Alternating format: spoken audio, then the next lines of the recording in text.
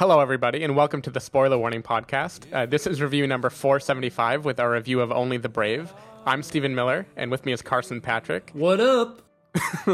If you're joining us for the first time, you probably don't know that we are never the people who introduce this show. There have been 474 past episodes of the Spoiler Warning, plus bonuses, probably like 500 episodes. This is literally the first time ever. The first time ever that Christopher Schnese has not been on this podcast. Right. There's been episodes where he has done it solo. Oh, and I encourage you to go back and listen to that, the fortitude that it takes to just go solo for 40 minutes. Yes. It's simultaneously depressing and admirable. Yeah. Yeah. The inmates have taken over, and it's kind of like we've moved out of the house, you know? Yeah. We're moved out, we're living on our own, but Mom's still doing our laundry. Because, we moved out, but we're in the guest house or the granny flat. We're like just a little bit off to the side. Mom can still hear us. The Schnese is still editing these episodes for us. Yeah, Thanks, but man.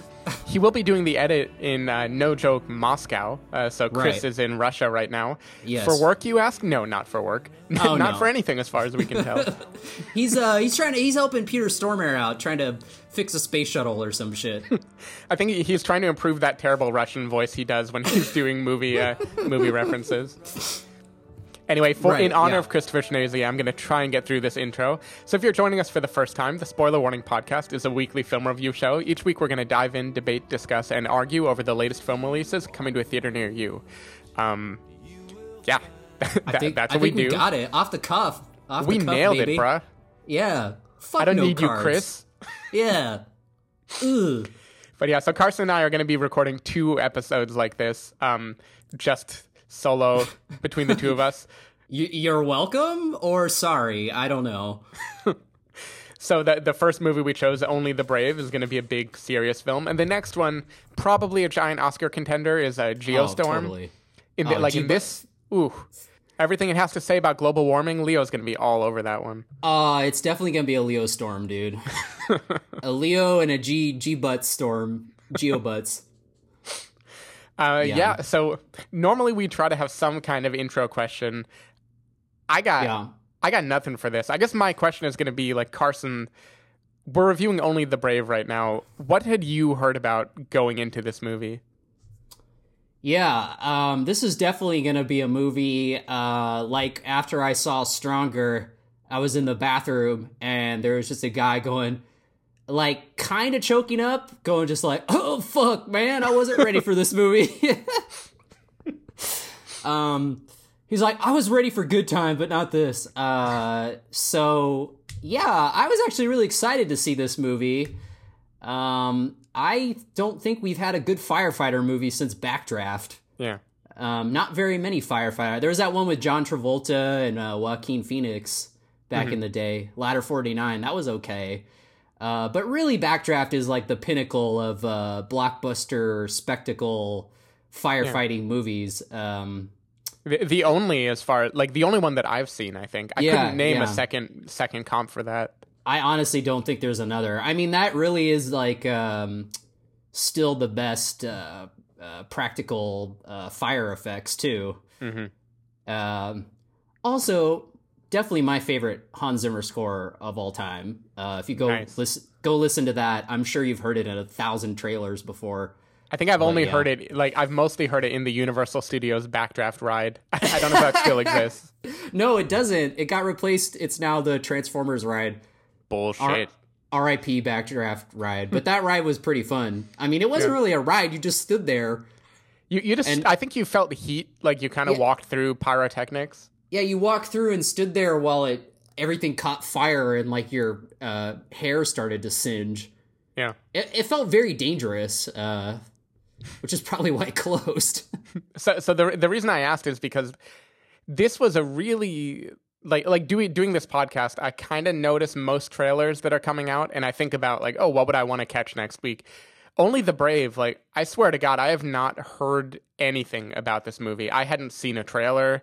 I hadn't seen the poster. I hadn't seen anything, and nobody was talking about it. So, like, when you considered this movie, like, when you brought it up as one to watch, I was like, Really? Only? Are you sure he doesn't mean thank you for your service? Like, that sounds like another name for that movie. Well, that's next week is the other Miles Teller true story movie. Yeah, we're just going Miles Teller cryathons, I think. Yeah. No, I think maybe I saw the trailer once in theaters. Mm-hmm. Although I've been, I can't really attest to that because, like, I literally try to show up right as the trailers are ending, so I don't have to sit through 20 minutes of previews. Yeah. But, yeah, like, I think I saw it maybe once. Mm-hmm. I don't know if it was heavily promoted or not, but, yeah. I don't know. I don't know, anyway, like I said, it's gotten a lot of critical acclaim, so... Mm-hmm. Yeah, kind of surprising. So I guess to give a little schnazy dangling question, we'll have to wait and see if it got a little Carson and Steven acclaim. But yes, first, that's all that matters. So first, we're going to take a listen to the trailer for Only the Brave, and then we're going to come back and give you a review. I worked this blaze near Big Timber, Montana. In the blink of an eye, just fire everywhere. And then, charging out of these flames, comes this bear on fire. It was the most beautiful and terrible thing I've ever seen.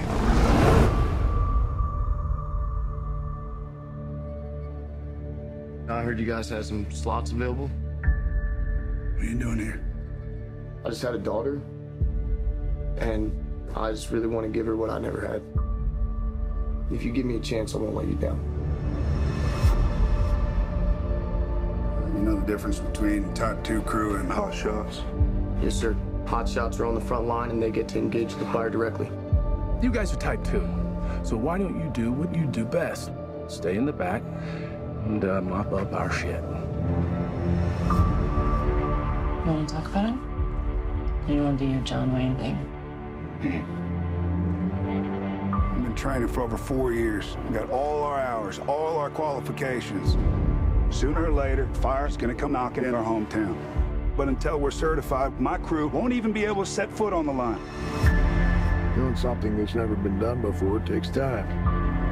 It's not easy sharing your man with the fire. I want y'all to breathe in this beautiful vista. Because once you're hot shots, you're never gonna be able to look out into the wild.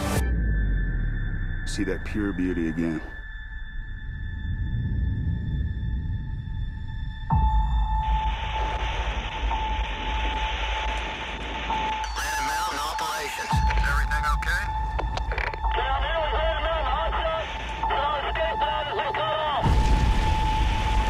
Fire gets past our line, it goes to our town. Okay, we're working our way around there. No matter what you hear, We've got several aircraft coming to you. no matter what's going on, We can't go back up there. stay together. Tell me when you hear the aircraft, okay? Look out for each other. Because you're a family. No one could be prouder of his boys than I am of you guys.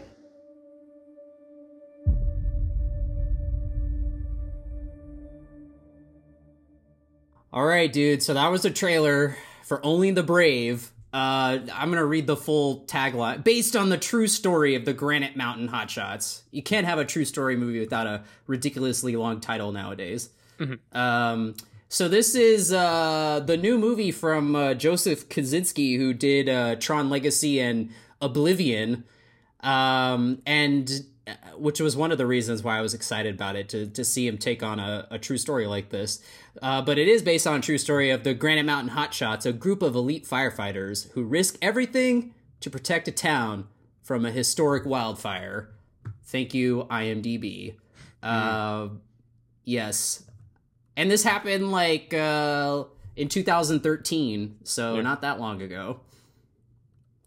Yeah. Yeah, and am I going to go first?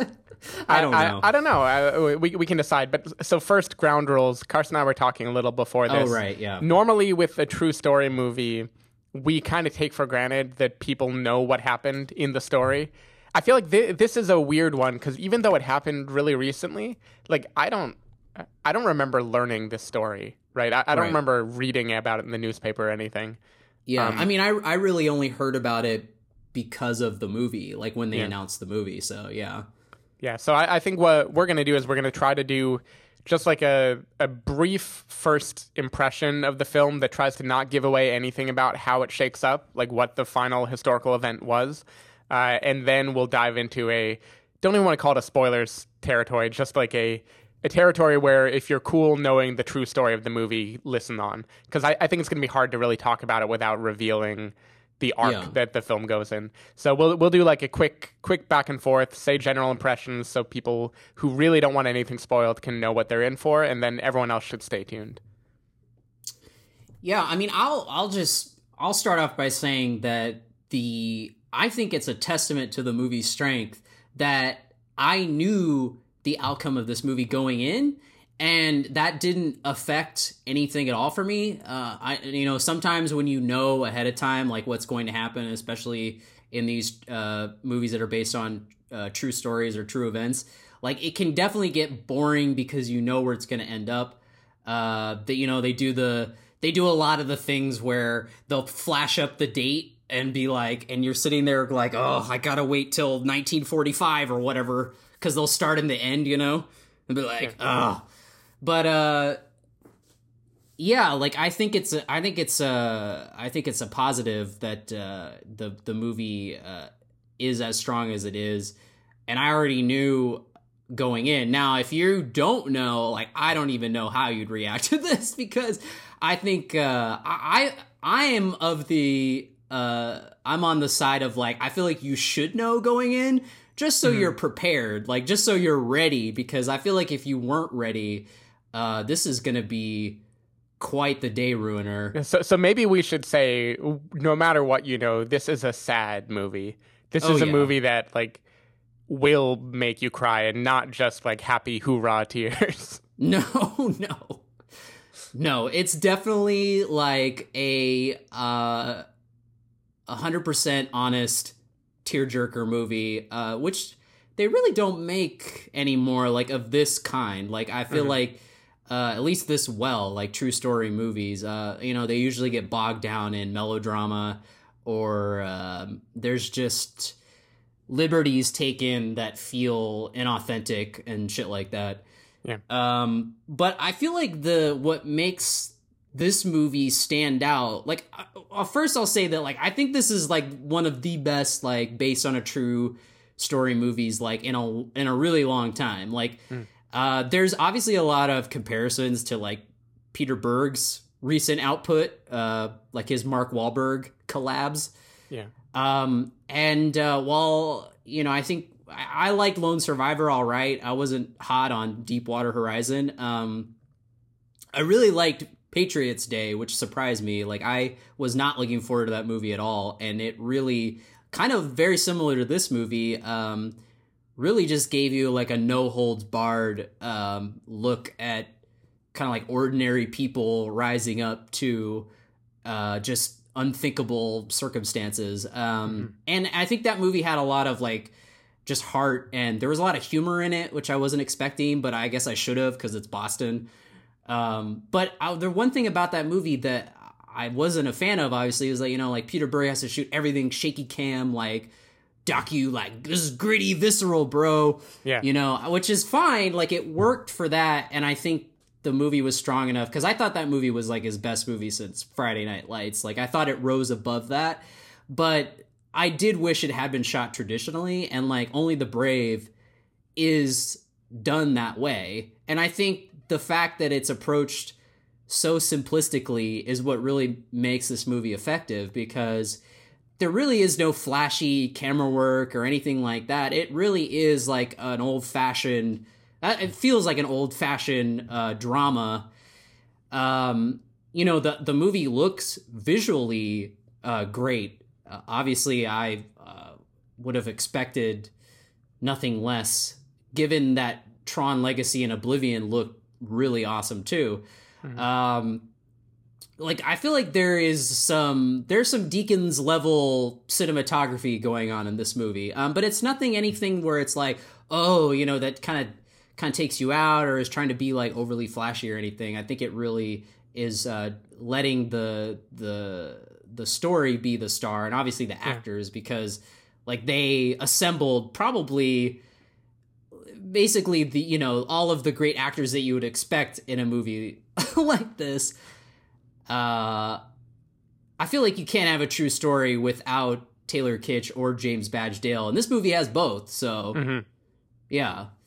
But yeah, like I mean, this is one of those movies that just gets you. I want to like. It's a movie where it's simultaneous. It makes you want to be a firefighter. It makes you want to be the profession that it's on display in the movie. It makes you want to be as cool as Josh Brolin is in this movie. Yeah. I don't know. You can step in whenever you want, because I'll just yeah, sure. So we're trying to tiptoe around a lot of the movie. So, like, I 100% echo everything you just said. And you mentioned at the beginning, you don't know how a person would take this movie if they didn't know going in what kind of story it is. That was me. I had no idea. I had heard that this was a tearjerker, but that can mean like 20,000 different things, right? Right. Tearjerker can mean all sorts of stuff. It can mean relationship struggles. It can mean a heroic thing. There's no telling what will jerk tears. In this movie, like, to its credit, it just really guided this. It walked this really nice, subtle line where I did not at all know how it would end. Like, it wasn't building toward anything in a kind of like ennobling Halo type way where it's like super schmaltzy or like highlighting, this character has to be extra perfect because something bad will happen, or this character can be more human. It was just so good. Like, I think it sneaks up on you with, because like I think like I remembered like what the circumstance was, or what the fire was, the name of the fire, because obviously they keep telling you like which wildfires are happening. Yeah. But I still didn't know like how exactly it was going to play out, and I think it plays out in a very, again, there's like really no frills about it. It's just kind of like, okay, here it is. Like, they just present it to you, kind of like how they just present all the characters, which are, everyone feels very authentic, with their chemistry and their interactions and stuff. Definitely. And I think like one touchstone that I was reminded of was American Sniper, which I didn't love that movie.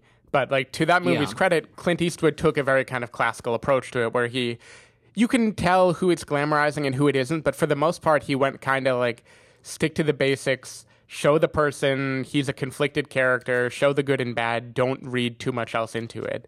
And like, this movie, I think, does that to a much, much better degree, where it really is not, it is not beating you over the head with the goodness or faults of these characters. It's really just like letting you get to know them, educating you in what I thought was a very, very like cleverly written way about a field that like I didn't know anything about, right? Yeah, I had no idea how you fight wildfires. No, because I feel like it's a whole different thing from fighting, as they referred to in the movie, structure duty. Because a lot of people keep saying like, I want to go transfer to structure, which I liked how they had all this like firefighter lingo, but nobody like stopped to be like, oh, this means that, and some bullshit like somebody turns to the camera basically and tries to explain it to you type of thing. Yeah, and it's just so interesting because the grand firefighting that we think of when we think of heroic firefighters is all this quote structure duty, which they kind of act like is a desk job almost. They're like, all right, like, yeah, you want to go to structure. Yeah, they're like making fun of it. Yeah.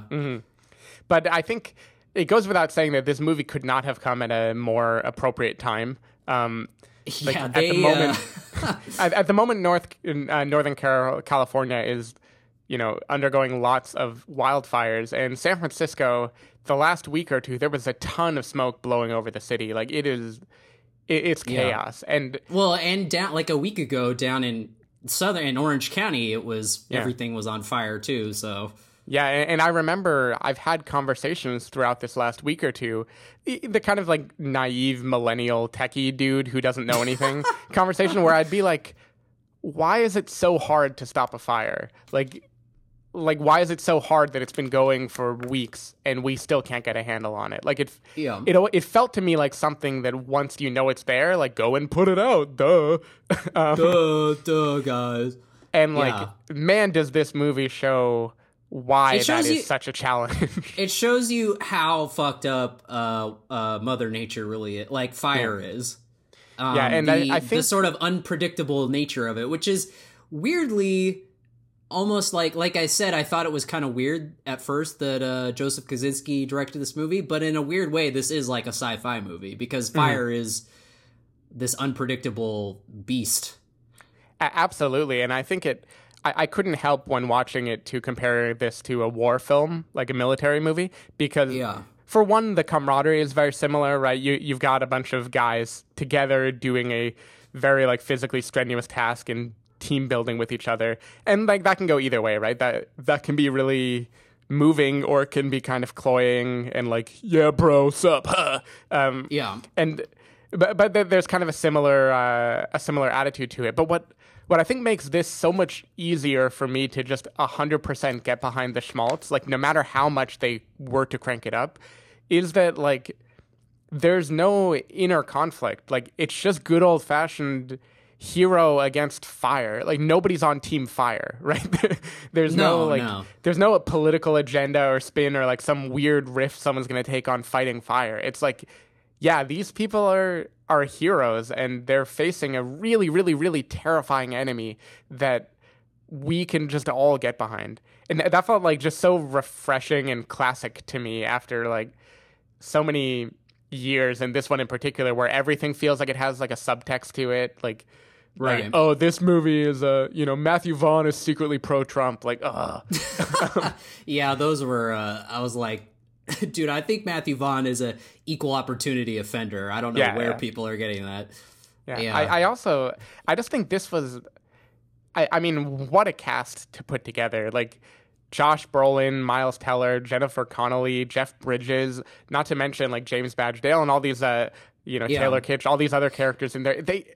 They're so good, and they're not quote acting with a capital A. It isn't like you feel, oh, that's the Oscar Beatty moment. They're just like inhabiting these characters. It feels like some of the most natural studio movie acting in like a while. Yeah. I think Josh Brolin like completely owns this movie. I think if this movie got a little more no pun intended, heat like behind the box office, like I feel like he would be in some serious awards contention. Right. Like, I mean, I was honestly gonna say this movie, I'm surprised I hadn't heard about it building up to the release, because to me this would be the kind of movie that could get like the 9th slot nomination at the Oscars. Right. It's like based on a true story, powerful, moving, well scripted, well acted. I don't think it would win, but it has that flavor, and I feel like people who just see the name, because Only the Brave sounds kind of like, oh yeah, whatever, one of like a billion hero movies. It doesn't sound like it would jump out at you, but yeah, this is a good movie. It's a generic title. I mean, it was. I think Granite Mountain Hot Shots would have just been, if they had just gone with that, it would have been a lot stronger. But yeah, I don't know. But I mean, this is also kind of like Stronger that came out last month. Like that movie is so fucking good, and it's gonna get no recognition. It's like, I almost joked before, I was joking with Sarah, I was like, you've got the most under-recognized actor and the most under-recognized director, and they're gonna make the most under-recognized movie. Because I feel like a lot of the times when you get these dramas that don't go for like the cheesy melodrama, like those are the ones that like the awards, the Academy and everything ignore, because it's almost like they don't want to sit through like a hard-hitting real life kind of take on it. I don't know, because like I definitely can see why like this movie didn't do great at the box office. I mean, like we mentioned, since half of California was like on fire, and people don't really want to go see maybe a movie about firefighters and stuff, or they heard that it's kind of a downer. But yeah, like I don't know, because like compared to something like Goodbye Christopher Robin, which I saw this past Friday, I mean, there's no question. Like, after that movie ended, I was joking. I was like, they should have called it Goodbye Life, because I wanted to end mine after it was over. Because it was just, it's like so, like, checking off all the boxes and very cloying, you know. I mean, it's exactly what you think it is. And hilariously, that movie wasn't even shot traditionally. They used all this whack-ass shaky cam and shit. I was like, what the fuck is up with this? So the fact that, like, this movie came out or at least I saw it the same weekend, didn't come out the same weekend, but, you know, it's just really refreshing to see a movie. And I think the fact that, you know, you talked about American Sniper, I feel like this is the antithesis of American Sniper, because, I mean, I didn't like that movie at all, because I feel like Clint Eastwood, yeah, I like that he takes a classical approach to things, but sometimes that could be, like, a negative, because he just goes too far, because he leaned into a lot of all the tropes and the cliches of, like, that type of movie. Oh, God, I just remembered the baby. Yeah, the fake baby.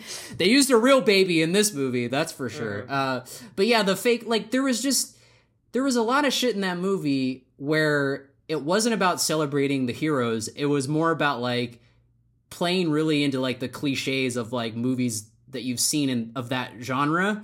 Mm-hmm. And I feel like that Only the Brave does hit some of the tropes, like movie tropes, but I feel like that's what, like, it does it so well. Like, I feel like that's what makes a movie even stronger, is because, like, they give you this, like, no bullshit attitude, and then they also kind of touch upon some of the movie tropes. But since they're done so well, like, I feel like it works. Like, there's a lot of foreshadowing in the movie, where they really kind of not hit you over the head with it, but they really kind of signal it home, like, this is going to come up later. Right. Like stuff like that, that's obviously very, like, movie stuff. But it doesn't, so it feels like a movie, but it doesn't at the same time. Which I feel like it gets the benefits of what those tropes give you. Like, there's a little bit of the compressed timeline too. Like, there's no way people had the conversations they had, like, the night before the inciting event, you know. They definitely clean things up a little bit. But to me, that makes it more moving. Like, that is the job of someone trying to take a true story and bring it to screen, is, like, pull out the emotion and pack it in a format where we're going to get everything we need in 2 hours. And I feel like they did it, like, perfectly. Yeah, because this movie is like 2 hours and 15 minutes. And also, like a negative of these movies can be the fact that they're, like, way too bloated. Like, where they focus on too many things. They try to do, like, the cradle to the grave, you know, try to focus on everything kind of shit. I think that, you know, like I said, going back to, like, the simplicity of it all, like, they chose the right amount of story to tell in this movie, you know, and the right amount of ways to, like, you know, to translate it into movie form. Which, it's not as short, but it was kind of like how surprised I was when I watched Sully, being that I didn't like American Sniper at all, and then all of a sudden Clint Eastwood makes, like, a 90-minute movie that feels like some, like, low-key Steven Soderbergh thriller, and I was like, where was this Clint Eastwood in American Sniper? Like, that's all I wanted to see that's all I want to see is Tom Hanks killing it. And the one event. I don't need his whole backstory, you know, like, that kind of shit. And, like, this is the same kind of thing where it's like, I just want to see the actors doing their thing and what they came here to do, like, what they came here to tell, like, the main story, which is just how they became the Hotshots and then the horrible wildfire. Yeah. Yeah. Yeah, totally agreed. So maybe we should jump into our, like, mini verdicts, and then we can dive into the spoilery part of things. Okay, I think we should say we're taking your calls to let me get your theories about why Jennifer Connelly doesn't age. Oh yeah, damn. I mean, how can she stay looking like this for so long? I don't know. I told Sarah, I was like, there's teenage Jennifer Connelly, like, from Labyrinth, and then there's Jennifer Connelly now. Like, there's only two, like, there's no in between. Like, it's the same person. I was also thinking, like, on the other end of the spectrum is Jeff Bridges. I feel like 5 years ago, Jeff Bridges and Josh Brolin were the same age, and now Jeff Bridges is, like, twice as old as Josh Brolin. Yeah, I could see that. Yeah. Jeff Bridges, I think is...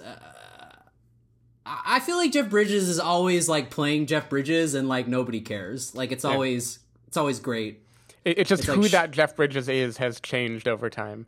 A little bit, yeah. Like I think he just walked off the Kingsman set and onto this movie. He didn't even like necessarily think about which character he was playing. He just put on some glasses. That's about it. He put on the same glasses that C-Tates wore in Kingsman. Mm-hmm. Yeah. Yeah. The old man glasses.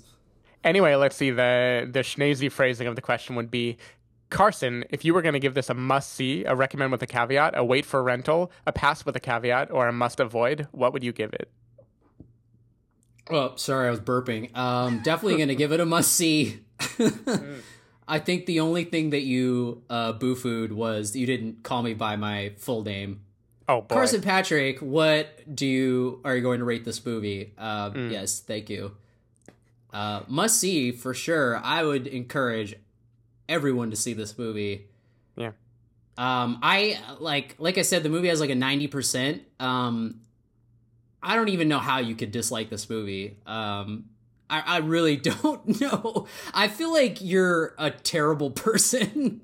Yeah. If you somehow dislike, I don't know. It just seems very odd that I don't know how you could sit there and be like, not getting me, guys. Like, and what's weird too is I looked into the reviews afterwards, and like, even so, it is mostly positive. 90 is a pretty damn good score, but most of them are still like 3 out of 4, 3.5 out of 5 type positives.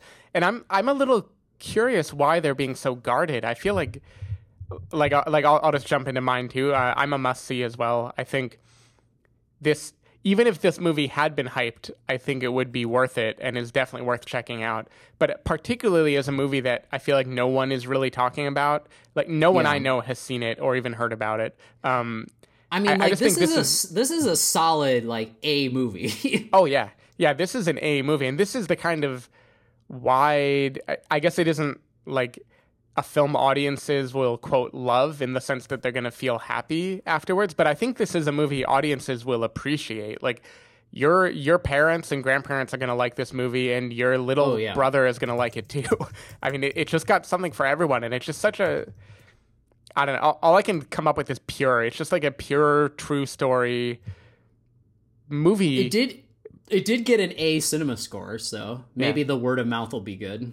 I hope so. Like it makes me feel bad that a movie like this would kind of bust at the box office because, so much talent is on the screen.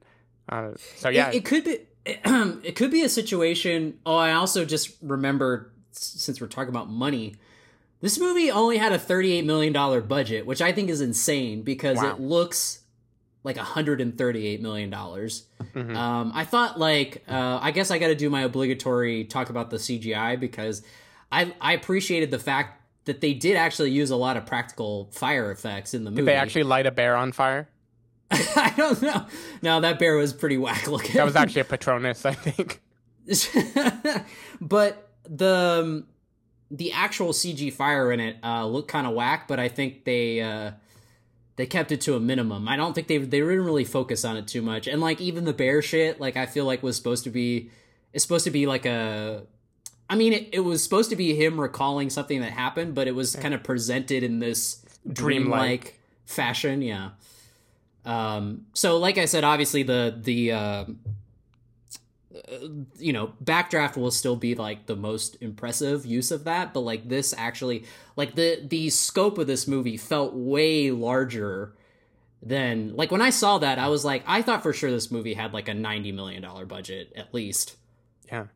Yeah, it's the kind of CGI that you take for granted, I think. Like, I didn't even question that acres and acres of land were on fire in front of me. Like, it wasn't something I thought about. It was that good. It never... Only the bear scene, you're right, which, of course, was very hyper-real to begin with. Everything else, you 100% believe that this is what it would feel like to be in that moment while wildfires are raging all around you. Yeah. Yeah, it definitely didn't feel cheap or anything. Yeah, for sure. Okay, so we won't do the outro yet, but that is the end of our totally unspoilery review. So if you're listening and you really don't want to know what happens at the end, which I would kind of recommend just because you won't get to hear why, but I really liked the experience of not knowing. But anyway, either way, if you don't want to know what happens, you should tune out now because Carson and I are going to spoil it. After 4 seconds, after 4, 3, 2, 1. So everybody dies. It's not funny. No, it is not funny. Well, it's basically like we said before. It really is the firefighter version of Lone Survivor because one guy does end up living. Miles Teller's character. Though the main difference I would say there is Lone Survivor, when the person survives at the end, when Mark Wahlberg runs, we're like, hell yeah, he survived. When Miles Teller survives, it's like, Jesus Christ, only he survived. Like, there isn't even joy in that moment. It's much different, yeah. Because I feel like, yeah, you're right. Like, even though everybody died except Mark Wahlberg in Lone Survivor, there is like a very kind of fist pumping, like you're glad that he made it out, even though everybody else died, which is weird. But in this, yeah, it's totally fucked up because he just of the circumstances, like he gets, he kind of gets, it's one of those things where it's like, oh, I miss this like tragedy by like, it's one of those weird things. And yeah, like at the end, like he feels completely like, oh shit, like I can't believe that I made it out. Not even, but just like I'm the only one left. And he kind of grapples with that. We see briefly at the end that he tells Jennifer Connelly that he should have at least been one of the guys to die, not and Miles Teller is so good in this movie. I mean, that... So at the start of the movie, Miles Teller is a sort of deadbeat character. He's a drug addict. Presumably, his memoir is what most of this movie is based on, because just by virtue of being the only one who survived. So he starts out kind of at a low point, and then he's slowly putting his life back together, joins the elite, soon-to-be hotshot team, and it turns his life around. It's kind of like a military story, somebody coming from nothing and learning how to be diligent and responsible. And then, so the movie like basically follows everyone just fighting fire after fire, achieving things. And then all of a sudden, without any more buildup than the other ones, is this one where a fire comes and due like mostly to just mishaps, like not even due to some kind of crazy circumstance, just due to like miscommunication and planes not coming when they're supposed to come. And and like the unpredictability of fire, as we learn. Yeah, the total unpredictability of fire in what I think can't be more than like 6 minutes. We go from fighting a fire in a kind of routine way to all of the crew but Miles Teller being dead. And I was legit shocked at how fast it happened, but presumably that is obviously how it happened because I feel like they would have made it out if it wasn't that quick. That's what I really respect about this movie. I feel like any other movie where you're building to one inciting event, like one tragedy, you can feel like the ripples of that moment all throughout the movie. You can feel it slowly building, and it's going to extend that sequence. There'll be some kind of like long slow-mo where the characters each have a little moment on screen. And this, it really captured what I think the feeling of a tragedy like this would be, which is just like poof, like out of nowhere tragedy. Out of nowhere, everybody's gone. And it's basically like if we cared about the characters in Rogue One. It's basically that kind of ending where it's just like, pew, like poof, you're done. But in, obviously in Rogue One, it was just kind of like, oh, okay, good, it's over. In this, it was just like, oh shit. Because I feel like in a lesser movie, they would have done that. They would have like drawn it out. There would have been some flashy camera work, like you said, some slow motion shit. really like pump up the music and everything. Or at least the aftermath. Like, you would have a long aftermath of remembering the characters, or Jennifer Connelly would have like a long moment where she thinks back to times they had together. This really doesn't. It gives us that same thing that I really enjoyed about movies like The Big Sick, where there's a big event and then afterwards we get the kind of bittersweetness of, even for the person who survived, there's a weirdness of being alive after so much has just happened. This gives us that. Like, it lets us see what Miles Teller's character would be grappling with. And then it has a little coda a year later, people remembering the event. It couldn't be more than a few minutes long. And then credits, like cut to credits. And has a credit scene ever felt more earned than watching the faces of all of those hotshots on screen?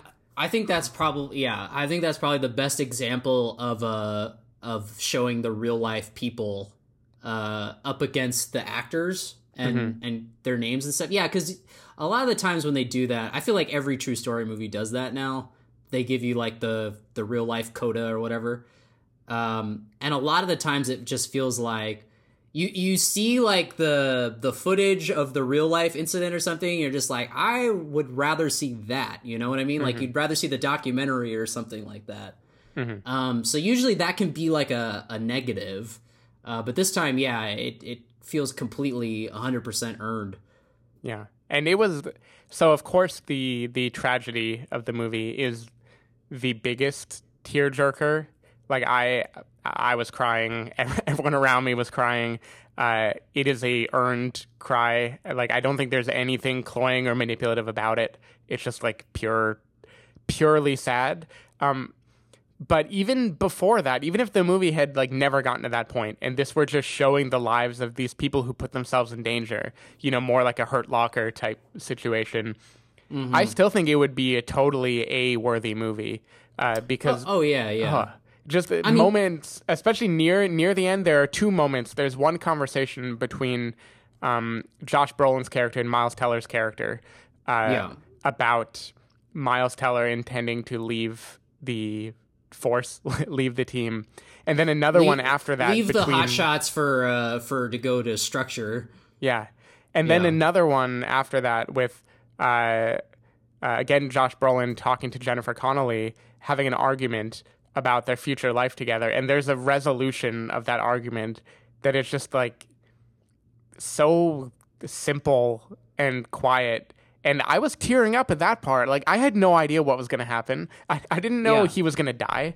Even if like that had been the only thing, was people coming to grips with like, I can't live forever. I'm going to choose you over this kind of adrenaline-filled heroic life. I would have still been tearing up in the theater. And then he fucking dies. God. I mean, I was even in non-dramatic scenes, I feel like I was tearing up when Taylor Kitsch and Miles Teller are in their own little 3 Men and a Baby moment. Like, first of all, Taylor Kitsch is the low-key MVP of this movie. Oh yeah.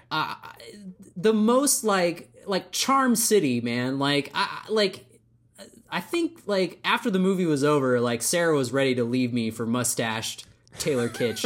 Like, Taylor Kitsch his character in this movie, he will completely steal your girlfriend, and you won't even be mad about it, because he's that great. Yeah, like his character, and just the interaction he has with Miles Teller and stuff, like, even that was like so funny. So here's my super non-PC story time. So at the beginning of this movie, now in hindsight, I can respect a lot what the movie was doing. It seems like Miles Teller's character was the only survivor, so probably a lot of these memories are from his eyes, which means the characters that it's willing to flesh out and humanize more are mostly the ones he was closer to.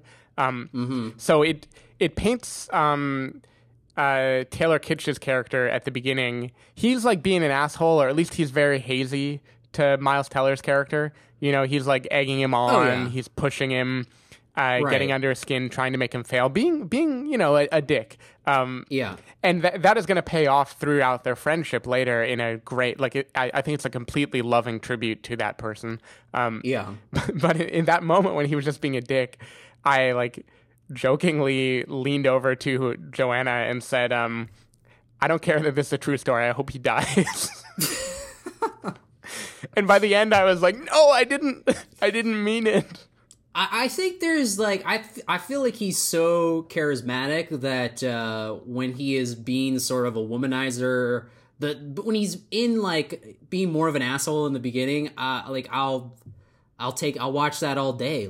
Something about it was very, his performance.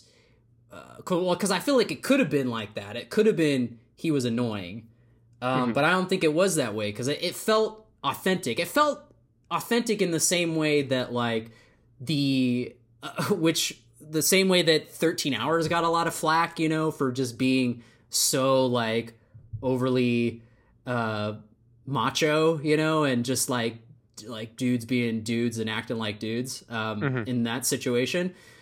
But it felt authentic, it felt like that's how these characters would react in this situation. And it felt like that's how all the characters in this, because at the end of the day, it was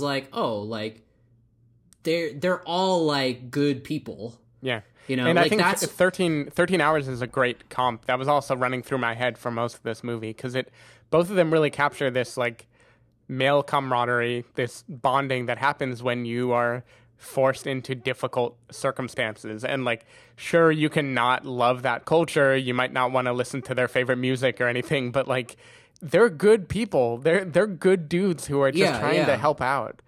And which I think gets kind of lost sometimes in movies. We get a lot of movies where it tries to just show oh, look how, I don't know, it doesn't really, the best type of movies like this are the ones that show you why, or at least remind you too, why these people are the real superheroes, it's not focused on any kind of politics or anything like that. It's just these are the guys. We're just going to show you the people, I said, basically ordinary dudes who rose up to unthinkable circumstances. Because I can't, anytime I watch a movie like this, especially during this movie, I was I can't even imagine.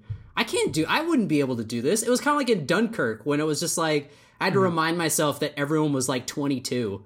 Yeah. And I was I wouldn't have done that when I was 22. Nobody 22-year-old now would do that. They'd be oh, what?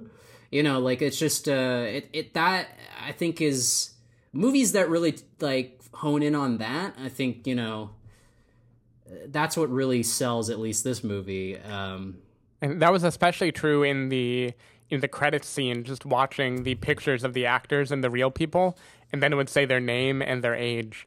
And some of them it would be age 23, age 22. Yeah. And I was choking up. That is just, it's unbelievable. They all seem so much older too, which is weird. It's one of those things where it's they look way more adult. I think I was the same age as Taylor Kitsch's character. I did not look like that when I was 28 or whatever. But yeah, what? Oh, well, I was reminded of the fact that, because we were talking about the box office, and this could be a 13 Hours, which didn't do great at the box office, but it made 40 million on Blu-ray and VOD. It was a massive hit on home video. Yeah. Maybe just because people would rather watch it at home. I don't know. But yeah. So this could be like that. Hopefully it is. I hope so, though. I would urge people to try and catch it in a theater because I think there's something about the communal feeling of everybody just crying together that I think it's really nice. I left the theater feeling close to everyone.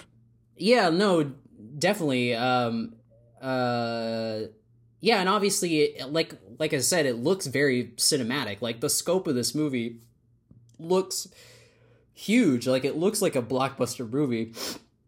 And I think that, I can't remember where I was going. I was going to go talk about something, and then we started talking about something else. Oh, well, obviously the movie, I think there is a lot of, for as dramatic as it is and as sad as it is, there is a lot of like of the uplifting, like fist pumping, like badass stuff, because I feel like it does show the characters in that light too. Like obviously we're talking about like I don't know anything about wildlife firefighting, and I think this movie does show you that.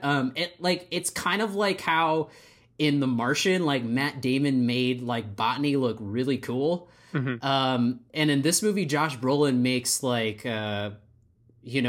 checking the weather with his like little charts and his his like thermometer thing. Yeah. And I love how they just didn't explain that. It was just like he was just doing his job, mm-hmm. Like it wasn't like, again, they weren't like, oh, this is what this is. Now, obviously because I mentioned how like they kind of did some foreshadowing. They obviously showed how like they deployed the those like, what the fuck were they? Yeah, the little bags, the pods that they get into. Yeah, the pods. Yeah.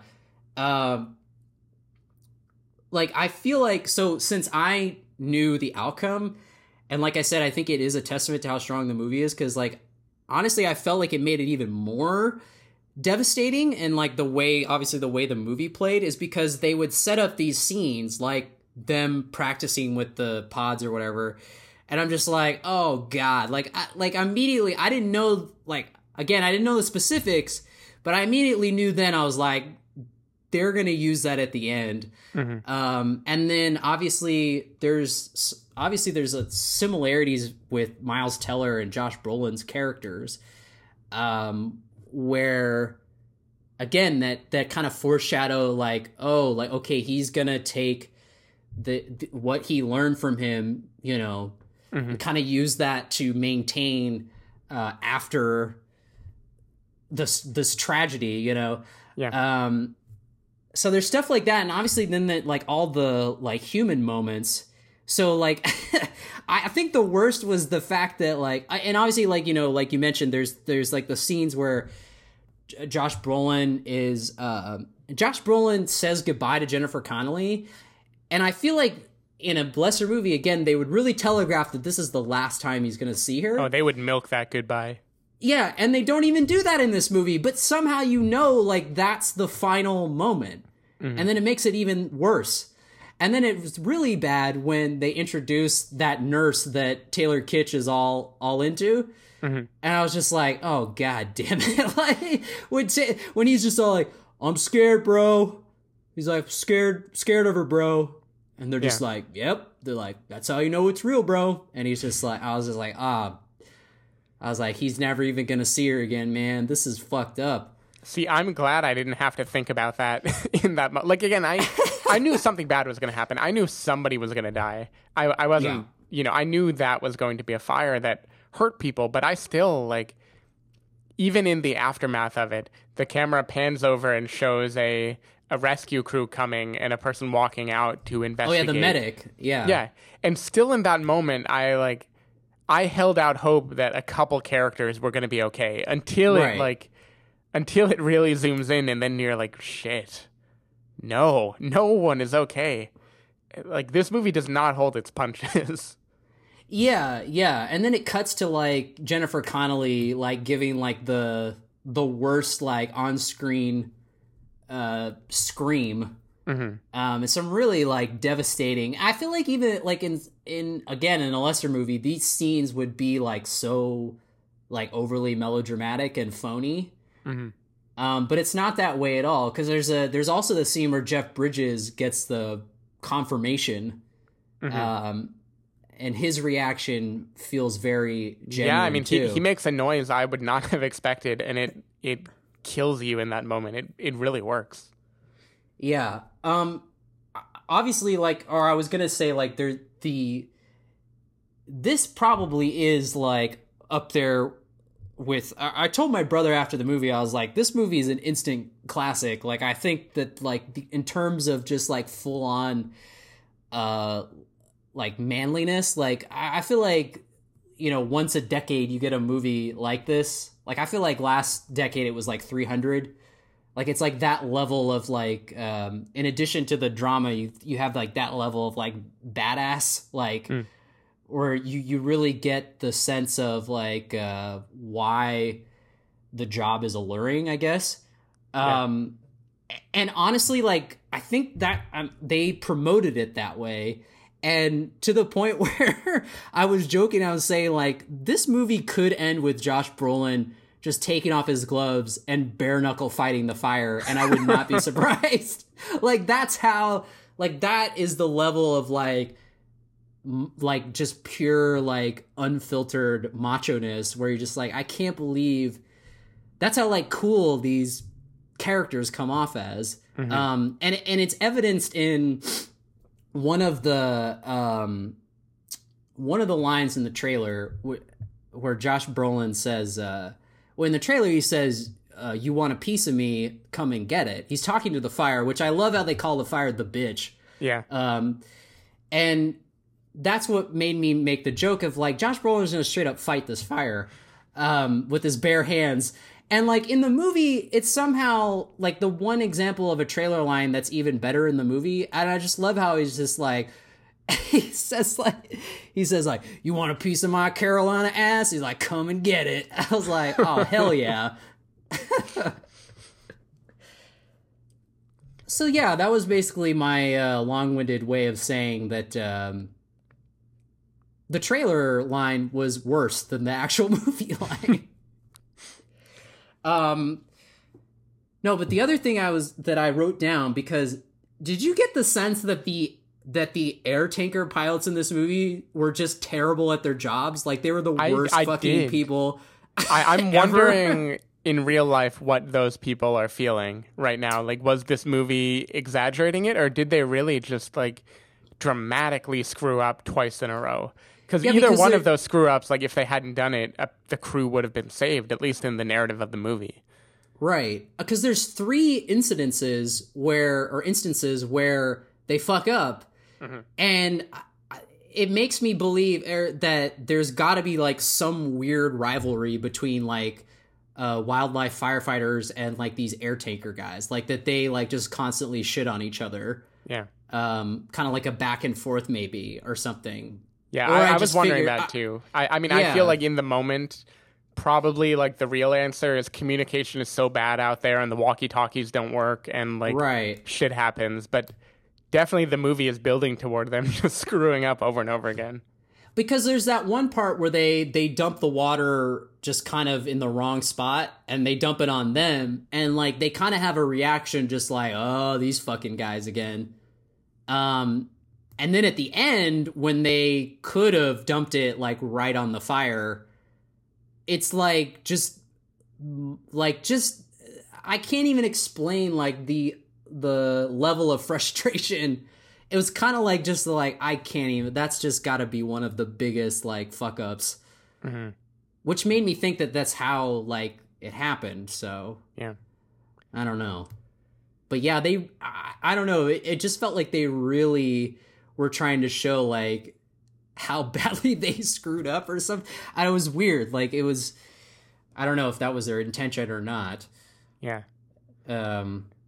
It definitely succeeds. You feel that kind of like there's the faint hope of something going right and then it just flying away and the thing not going right. I mean, it's kind of like some of the stuff in Dunkirk too. They did that.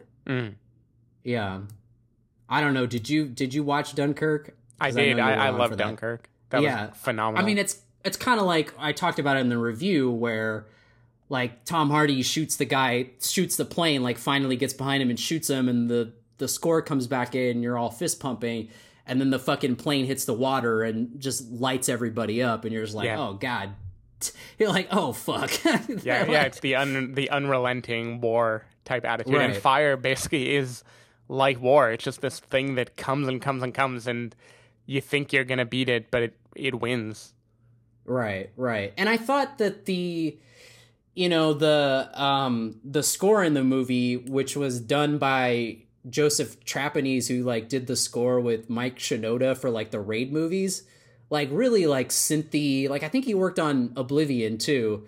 And I was really impressed with how like in the beginning it like kind of blended in. Like I really wasn't noticing it, which is like fine, you know. I was like, oh, like this, maybe he's like going for a little more traditional score. But like if you listen to the track, which is literally called Final Moments, that plays over the final moments in this movie, like that and there was another like big dramatic sequence before that. Like again, it's like that weird like simplicity that makes it like 10 times like more effective. Like there's like a weird like light synth and some like kind of Clint Mansell-esque strings.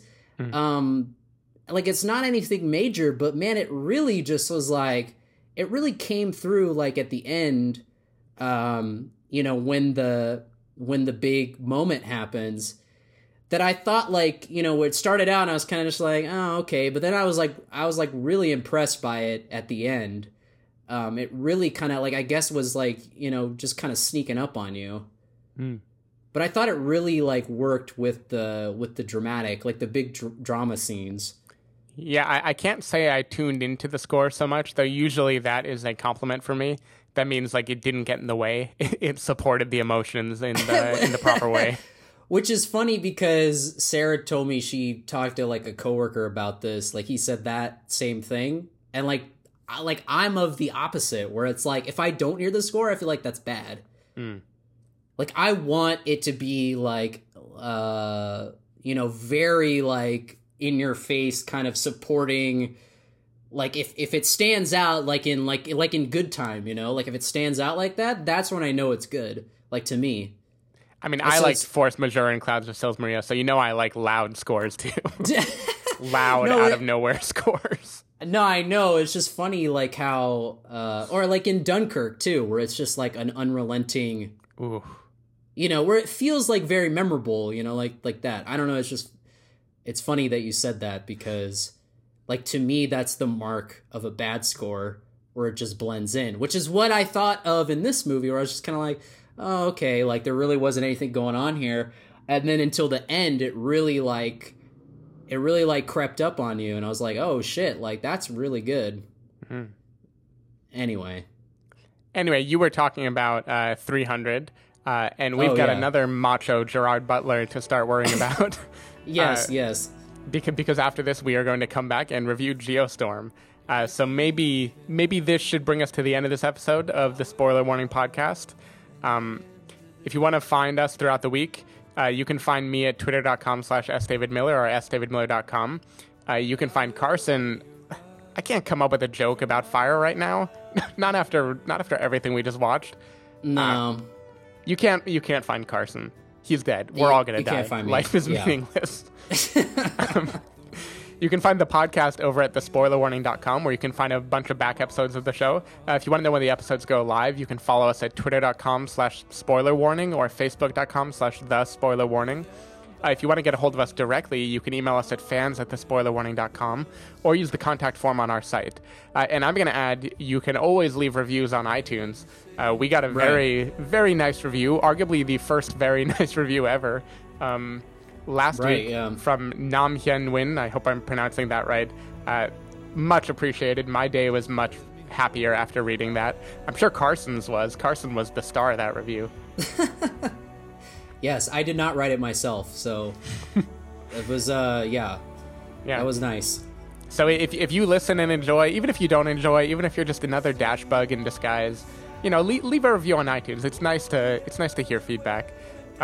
Okay, music for this episode will come from the soundtrack to Only the Brave, so I hope you're enjoying that. I feel like it's definitely got to be Jump in the Fire, Metallica. Oh yeah, that is a good call. Yeah, used to great effect in this movie. Yes. Yeah. Chris will like it because it's literal. I get it.